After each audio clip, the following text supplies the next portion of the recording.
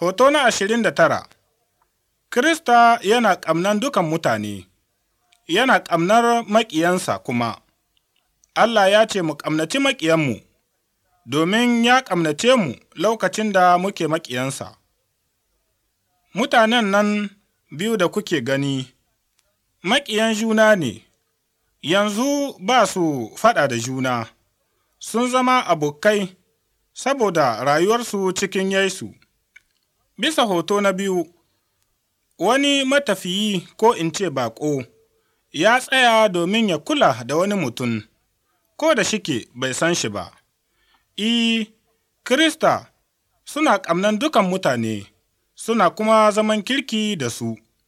Ta wurin rayuwarmu, mu nuna ma mutane daga cikin iyalin Allah muke.